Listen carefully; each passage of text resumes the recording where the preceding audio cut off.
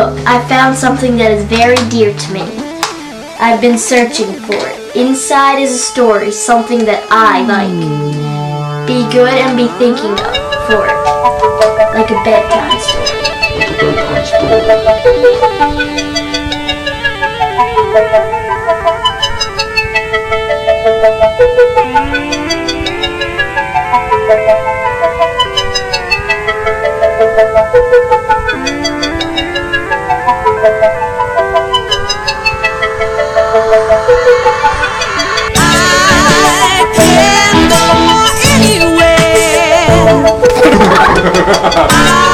I can be anything. I love that more than anything. I can go anywhere. It sounds cool. I can be anything.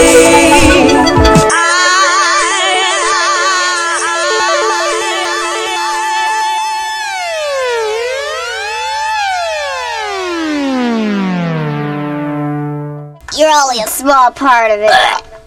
It sounds cool. Hello everybody, and welcome to another episode of Theft of Moon. I am your host. On the menu today is the first part of a series, a fictional exploration into the necropolitical realm, where spare parts are the foundation of everything, and a peaceful and contented people live in the shadow of annihilation.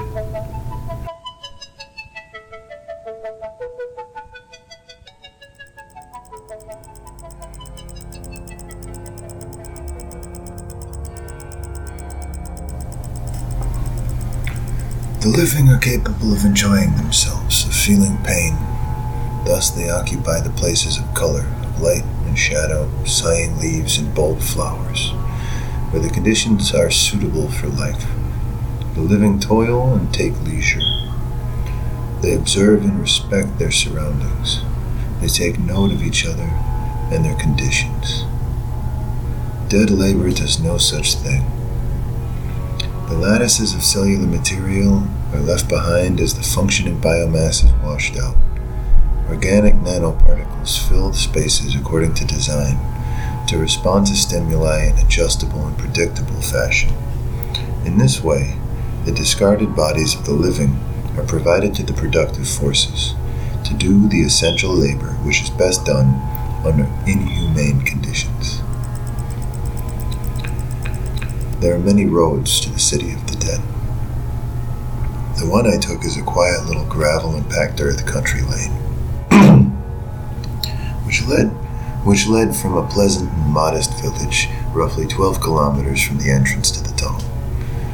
Elderberries and maple provided a bit of shade from the summer heat, and the road followed a lovely little creek as it made its way along the green wood. The bush thickened a bit as we left town, with less care being provided to the maintenance of the path, and poison oak wound its way up through the elderberries.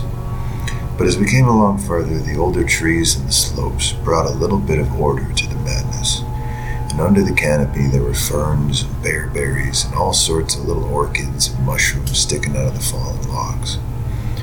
We approached the place where the spring disappeared under the rocks, and a dark hole in the mountain breathed its cold air into the gully. I hadn't until then realized how much the splendid forest had been keeping me afloat. Now my chest held a numbness, and I felt every inch of myself, as if the different parts of me held on to each other out of fear. It's all very silly.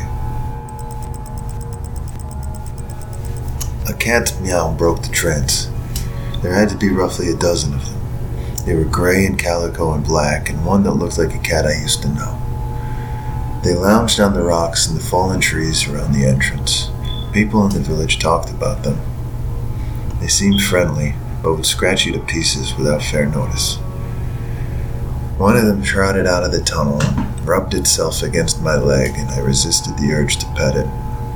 The village was nearly empty of strays, because they were all here for some reason. I gazed down the tunnel and sighed. I kissed my partner on the cheek double-checked my water bottle. We said goodbye, and I went into the mountain. New York is the new model for the new concentration camp, where the camp has been built by the inmates themselves, and the inmates are the guards, and they have this pride in this thing they've built. They've built their own prison, and so they exist in a state of schizophrenia, where they are both guards and prisoners, and as a result they no longer have, having been lobotomized, the capacity to leave the prison they've made, or to even see it as a prison. The tunnel proceeds downward at a comfortable slope. And the darkness enfolds me very quickly. Little oil slicks of bright translucence cross my empty vision as my mind tries to fill the space. I focus on my posture, my fingers grazing the wet sandstone walls, my feet gathering all the information they can from the wet gravel.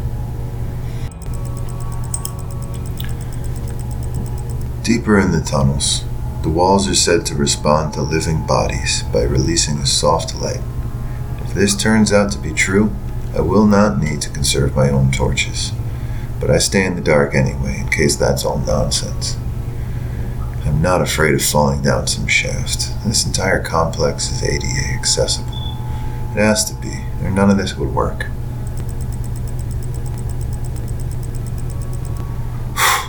Torches on. If you ever walk this tunnel, keep your torches on, or your warm-blooded feet will collide with something cold and wriggling in the gravel, and you might even scream as something goes running down the tunnel before you can get your torch lit.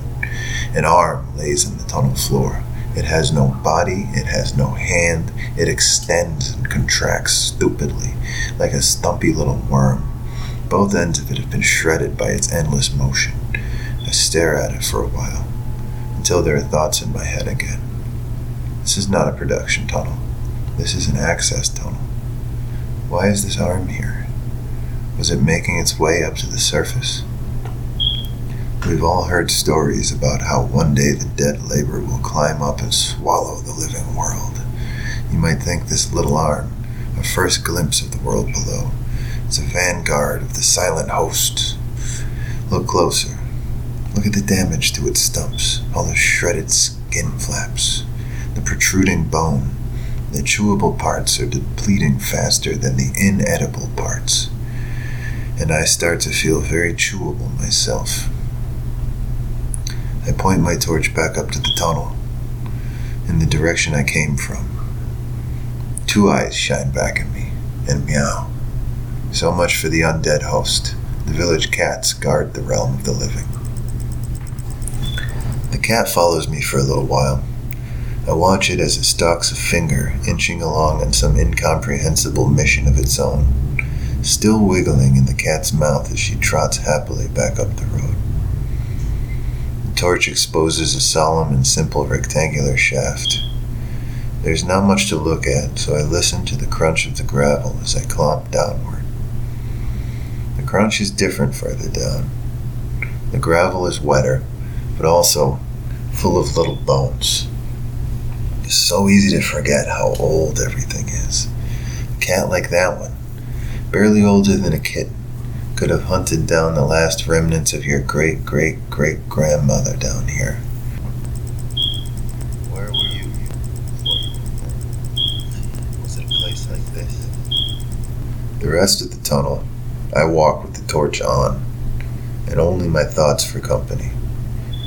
It ends at a round, flat-bottomed room, with two wider arched passages extending to the left and right. The ceiling is a rough dome, a little under 3 meters tall at the walls, maybe 4 over the center of the room. Still sandstone, gray and beige. It looks like stalactites keep forming and getting knocked down before they grow too large or something. A foot wiggles its toes under the stumps of rock. Unsure of what to do next, I sit on my heels off to the side of the room and turn off the torch. At first, there's total darkness. Psychedelic tracers of the last thing I saw, my mind trying to see where my hands are, to imagine. And then the tracers become too exact, neons being edged out by pastels and softer nuances until I can see the details of my dirty hands. Yellow waterproof jacket, shiny wet galoshes. I am fucking glowing. The walls are not glowing. I am glowing. I am the only source of light there is down here. It's disorienting. I illuminate my surroundings. It's been a long time since the shadows were cast here. A major processing area is not far away. I pick a direction and go to meet the dead. The dead move in a horrible quietness. The shuffling of tattered foot skin against the endless concrete simply disturbs the air, nothing more. Slight variations in barometric pressure provide no signal, only a side effect of the gradual disintegration of an operating unit. Spare parts hang lightly upon crumbling frames. A pair of legs carries cardboard boxes instead of a torso. Mismatched arms swing hammers and turn wrenches. Leather belts convey the products down the line.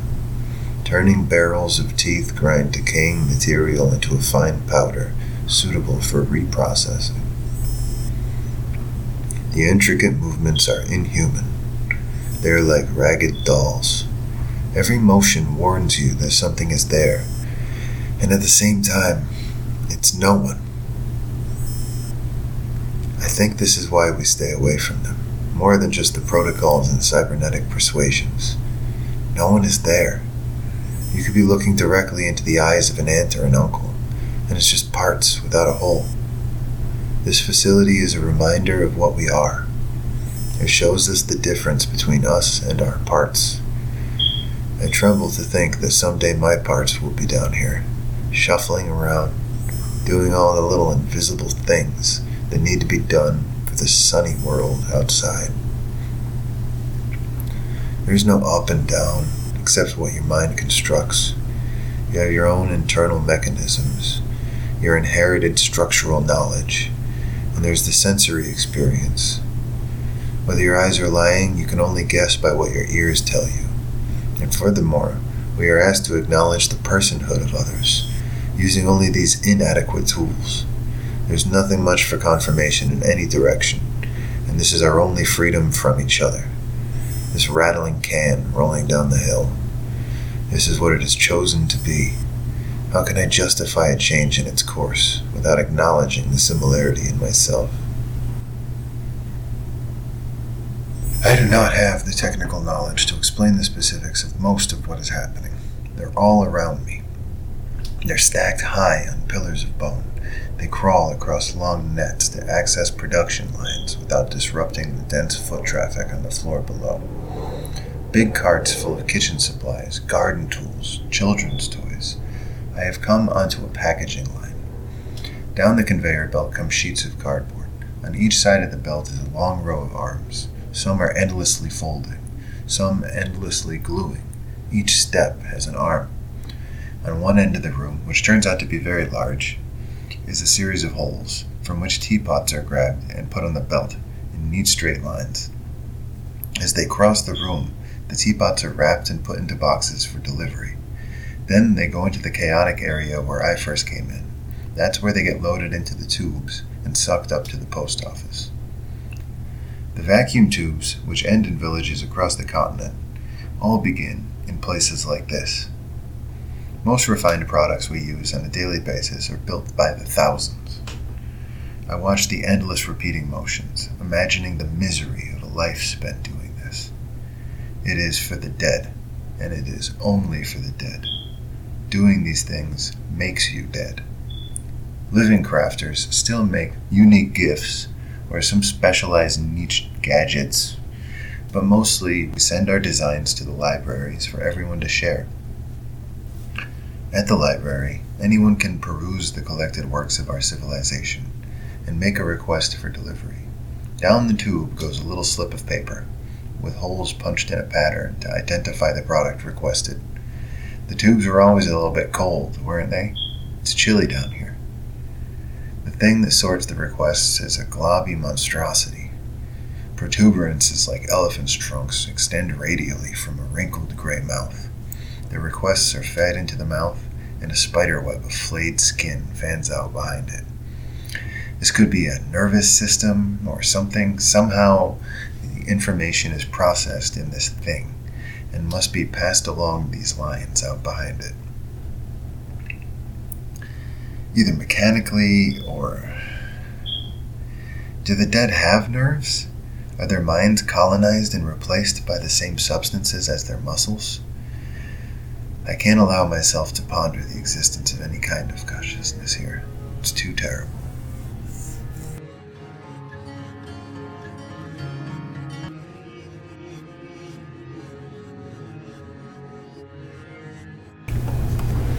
And that's it for this fragment of moon that we thefted. I'll get back to you when our hero gets back to the surface with the rest of their writing. And possibly also their body. So long. That's it for now. For